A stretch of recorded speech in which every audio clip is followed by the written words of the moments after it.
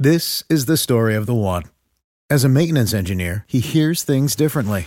To the untrained ear, everything on his shop floor might sound fine, but he can hear gears grinding or a belt slipping.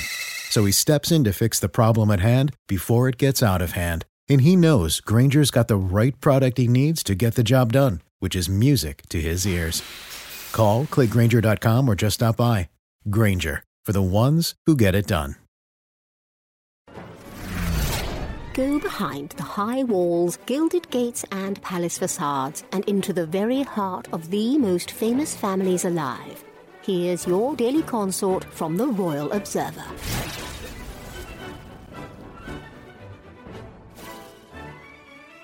Meghan Markle and Prince Harry, the Duke and Duchess of Sussex, are ranked right next to the scandal-plagued Prince Andrew on the British monarchy's official website.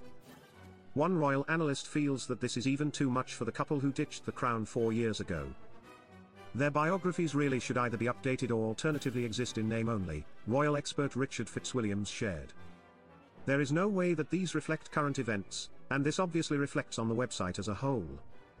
This revelation comes as reports suggest that Prince Harry misses the UK and wants to return to Britain. Some Britons are not crazy about the idea of a Sussex return.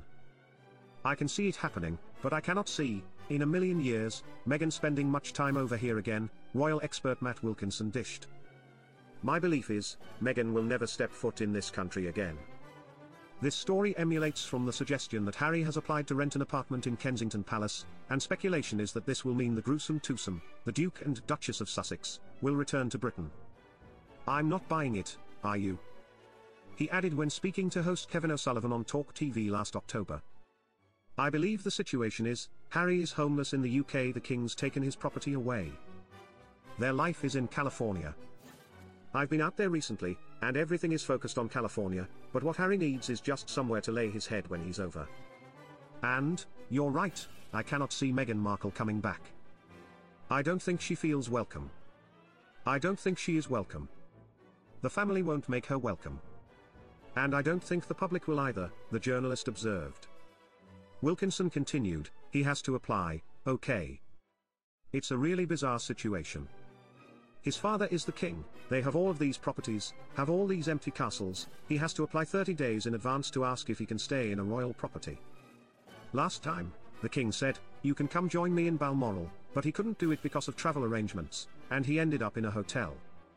However, there are many other potential things for Harry to be aware of when returning, and public disdain is only one of them. He's obsessed with security, he has all these court cases running about security, the commentator stated. So, I believe it to be true that he would like to rent somewhere in Kensington Palace or maybe St. James's Palace because there's actually rooms there. The problem with Kensington Palace is, William is often there. Daily Express reported on Fitzwilliams' comments.